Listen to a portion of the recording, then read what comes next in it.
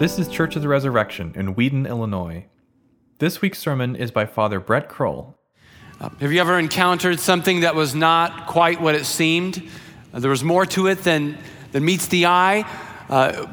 Once, many years ago, when I was a painter, and we're not talking Rembrandt here, we're talking rolling out, whitewashing cinder block walls at a college campus about 5 minutes from here.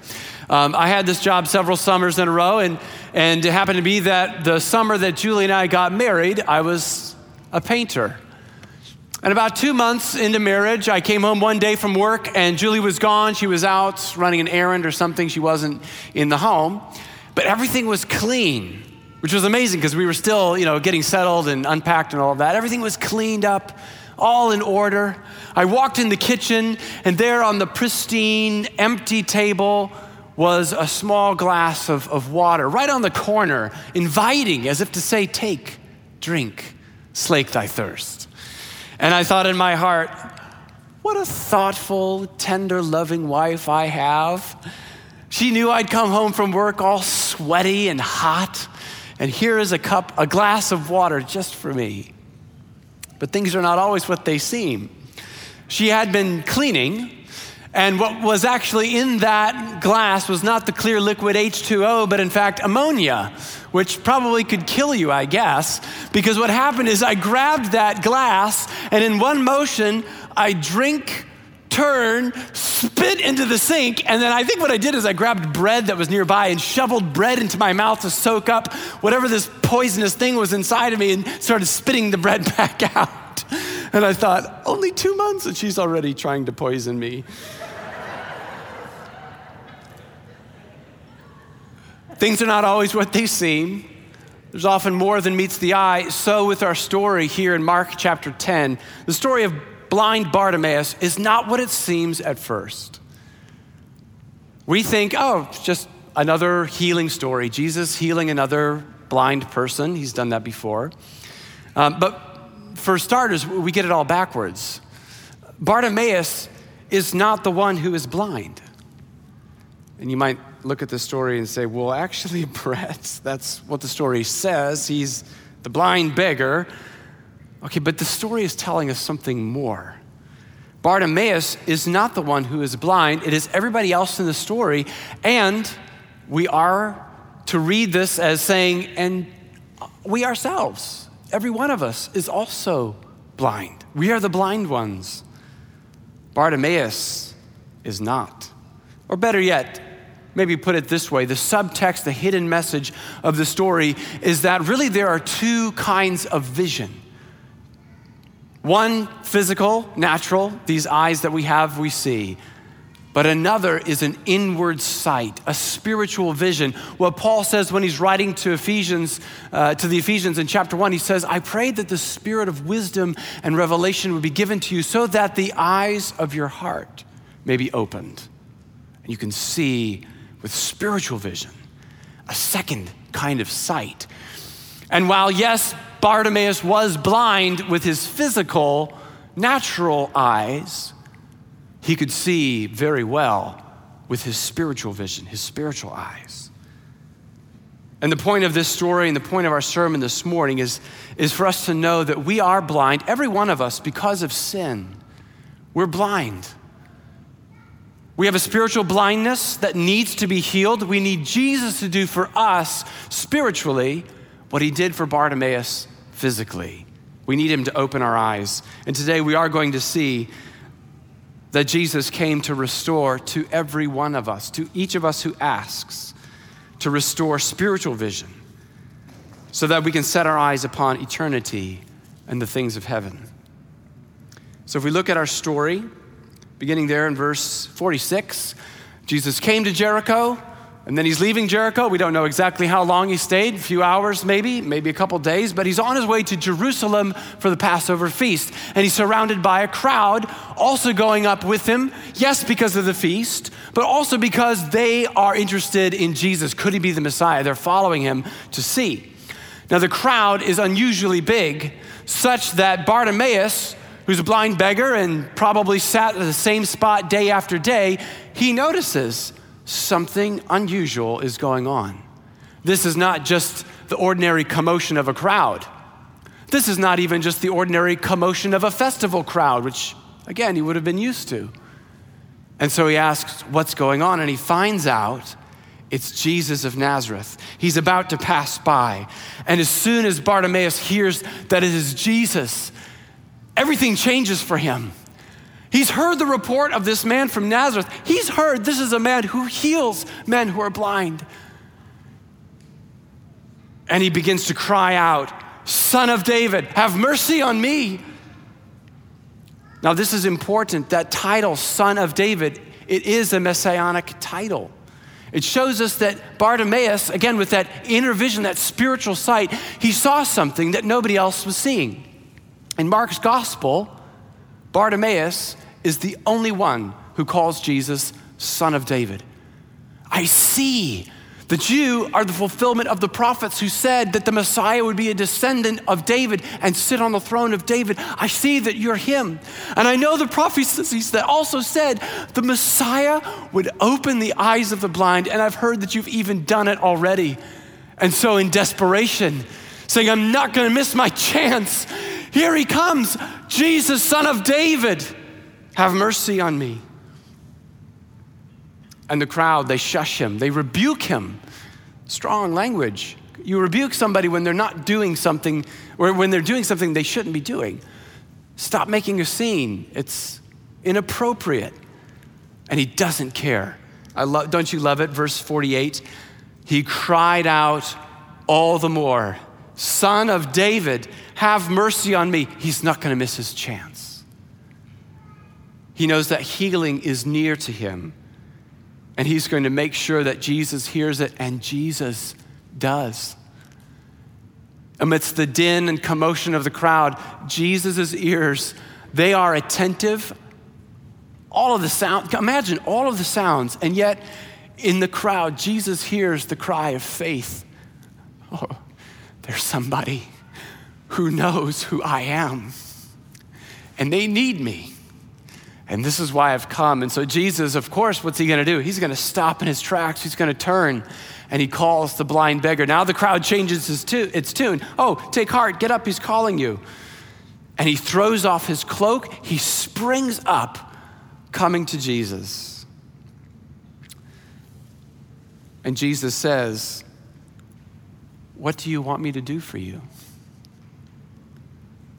Oh, the humility of our Lord, the openness, the unassuming, what do you want me to do for you? A whole sermon could be written about that question from Jesus' lips, but not today.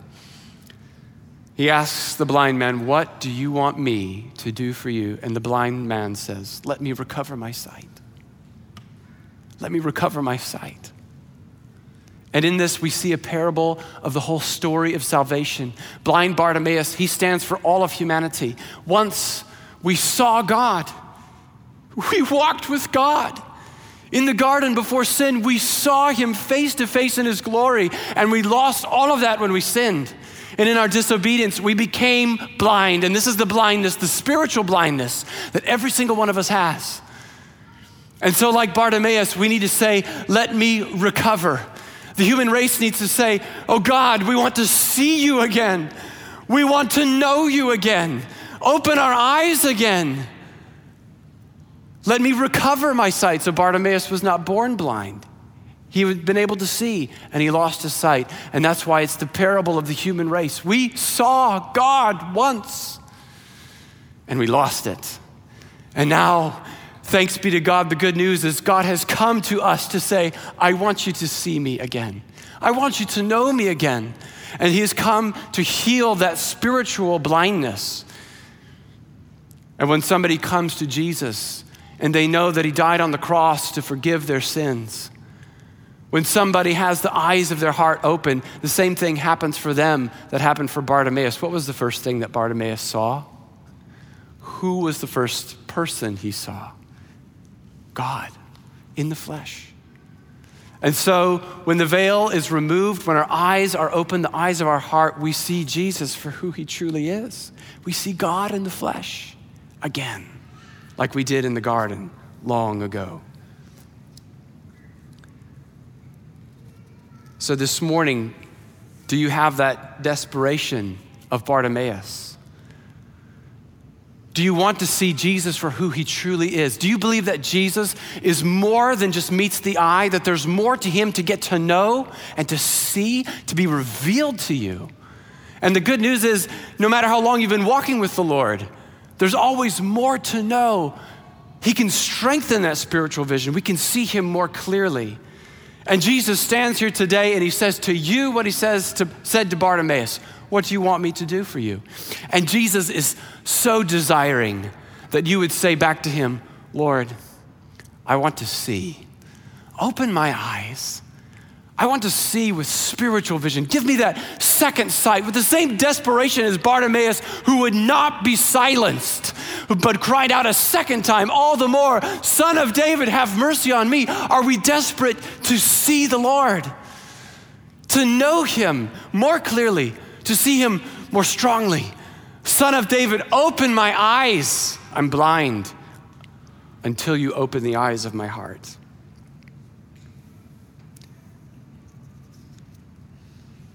So don't let Jesus pass you by today.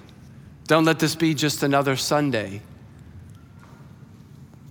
Jesus, Son of David, Messiah, Almighty King, God in our midst, Emmanuel, Healer, Savior, Lord, have mercy on me. Don't miss your chance.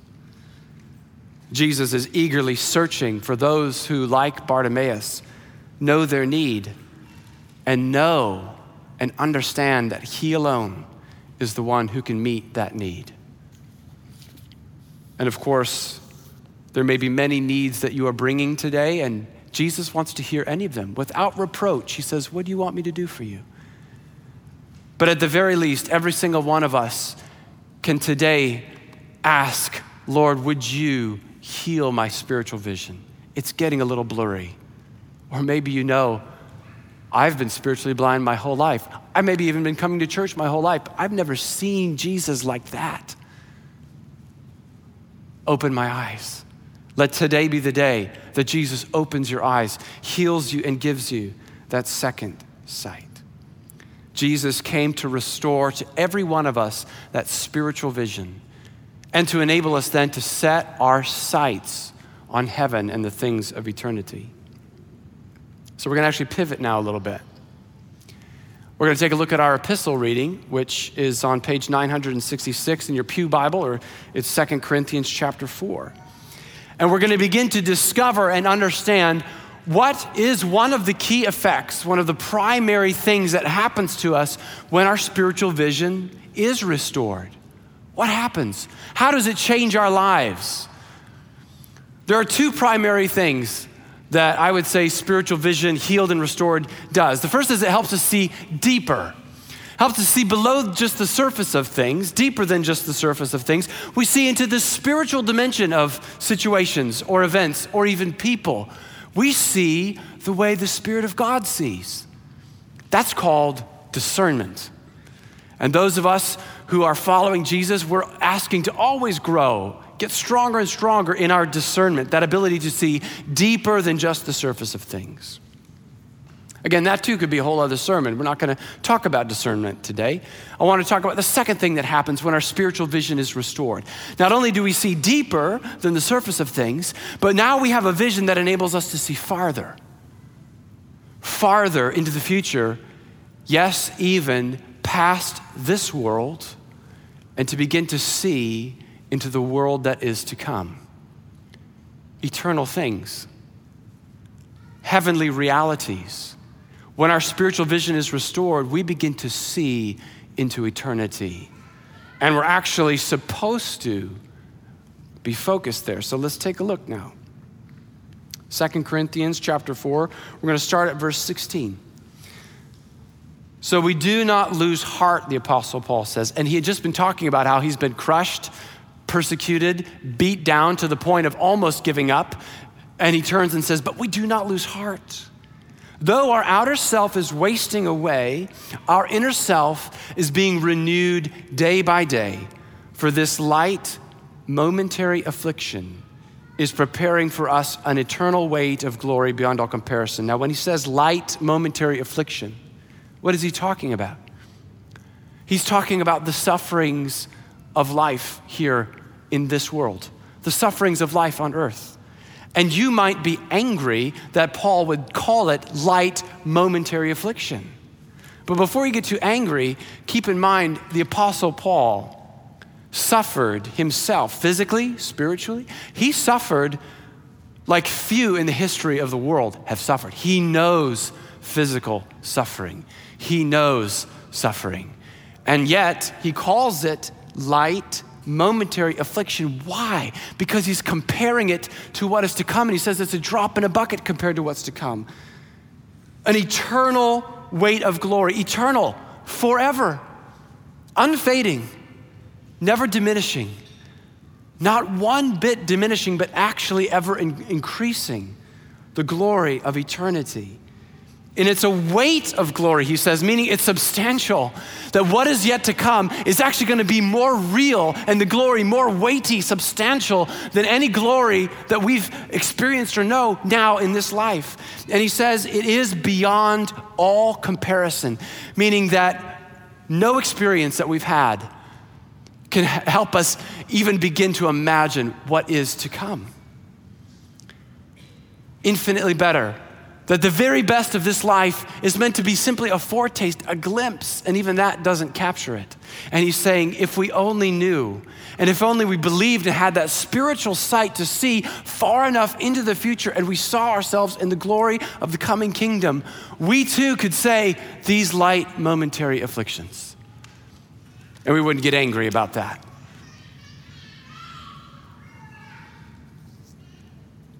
And verse 18, as we look not to the things that are seen, but to the things that are unseen. Two ways of seeing, do you catch that?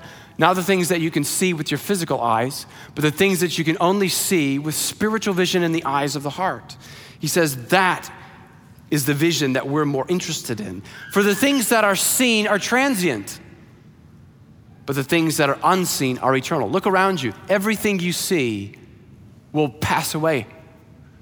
By very nature of the fact that you can see it and touch it means that it is transient, that in only a matter of time, whether it's 100 years or 1,000 years, this sanctuary will not be here anymore. Everything that you see is passing. And it's the things that we cannot see with the physical eyes, the things that are spiritual in nature that are eternal. Even these bodies that we see will not last forever. We will have new glorified resurrection bodies. Yes, but everything we see here is passing away. I was with some friends recently, some younger people of a new generation, and they had just recently discovered those three-dimensional pictures, where you open up the book and there's this splatter of all these different colors of dots.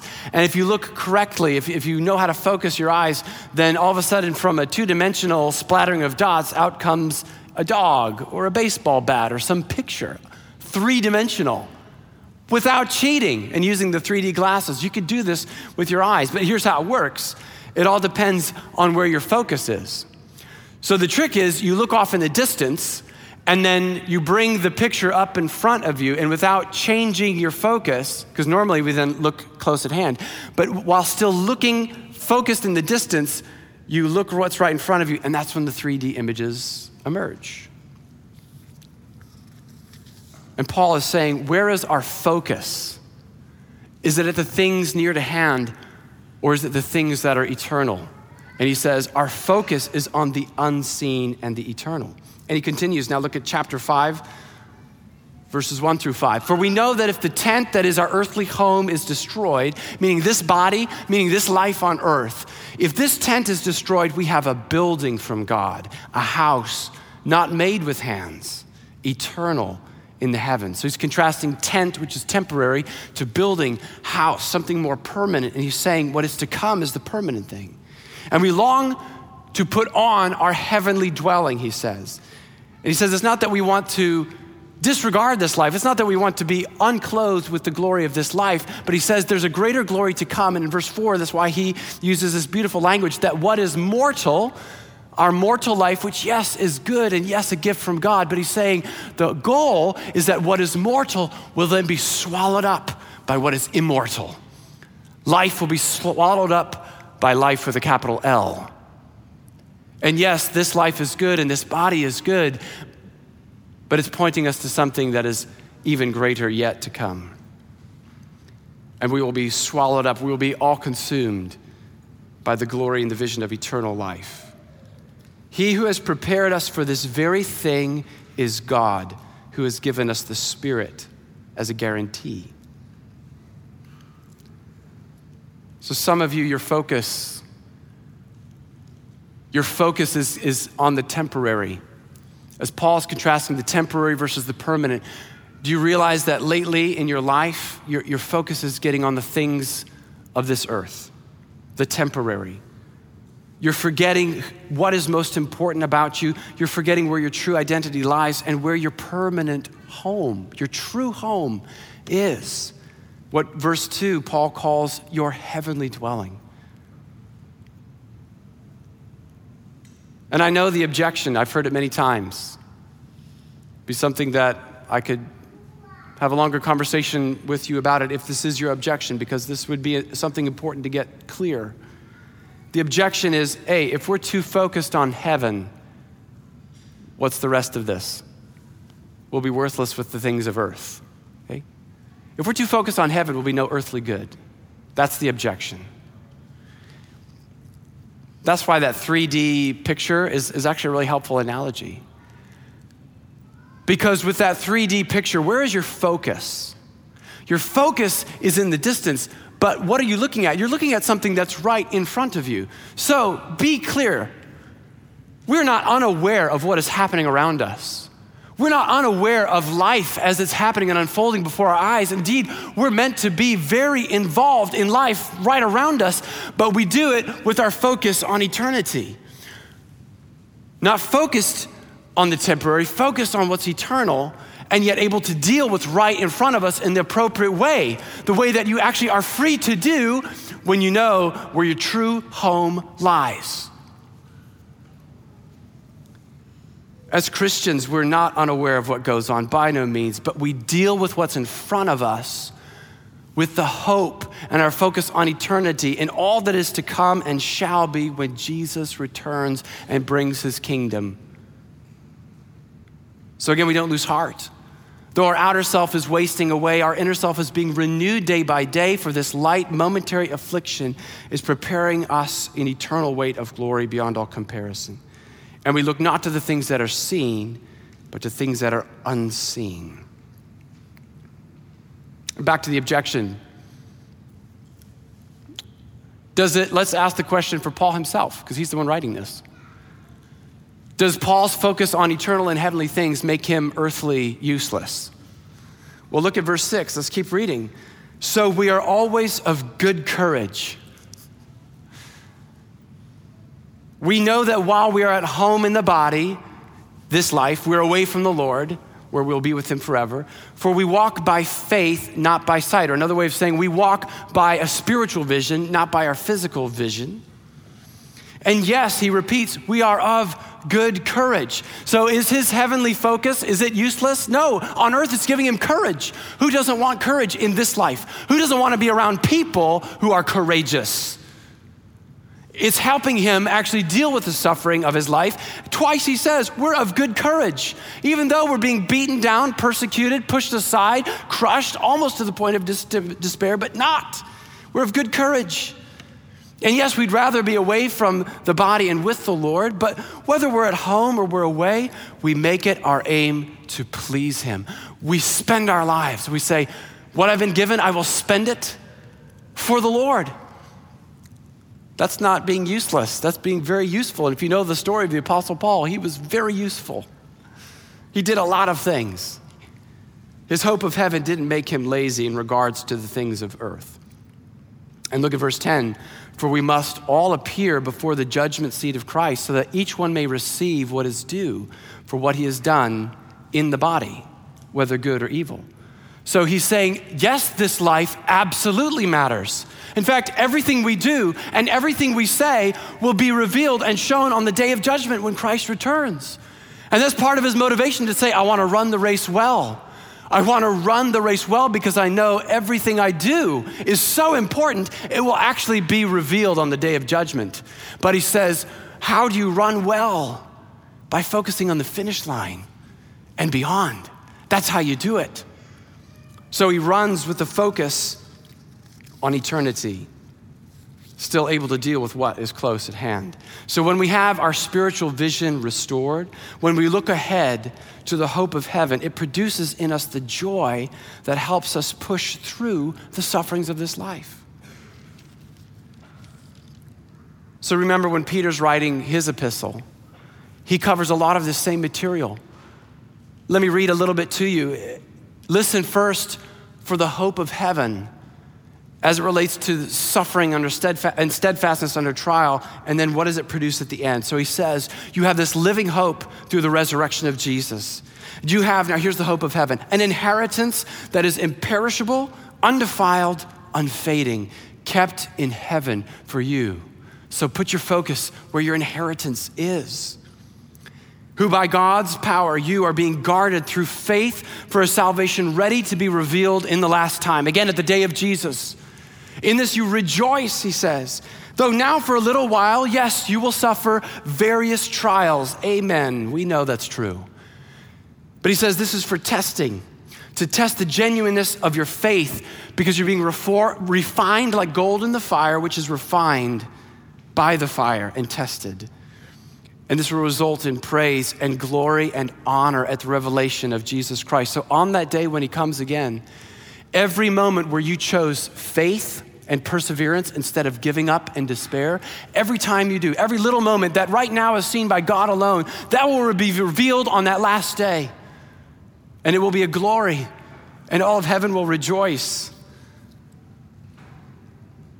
Though you have not seen him, Peter goes on to say, you've not seen him with these eyes, with physical sight. You've not seen him, yet you love him. You've seen him with these eyes, the eyes of the heart. Though you do not now see him, you believe in him and rejoice with an inexpressible joy, filled with glory, for you are obtaining, you're receiving, you're getting what you hope for, the salvation of your souls. The people in the history of the church who made the most difference in their life on earth were those who had their eyes set on heaven and the reward and all that is to come. There's a story that I like to tell that illustrates how a future hope can actually change how you go through your current circumstances. So it actually is back to my Rembrandt days when I was a painter.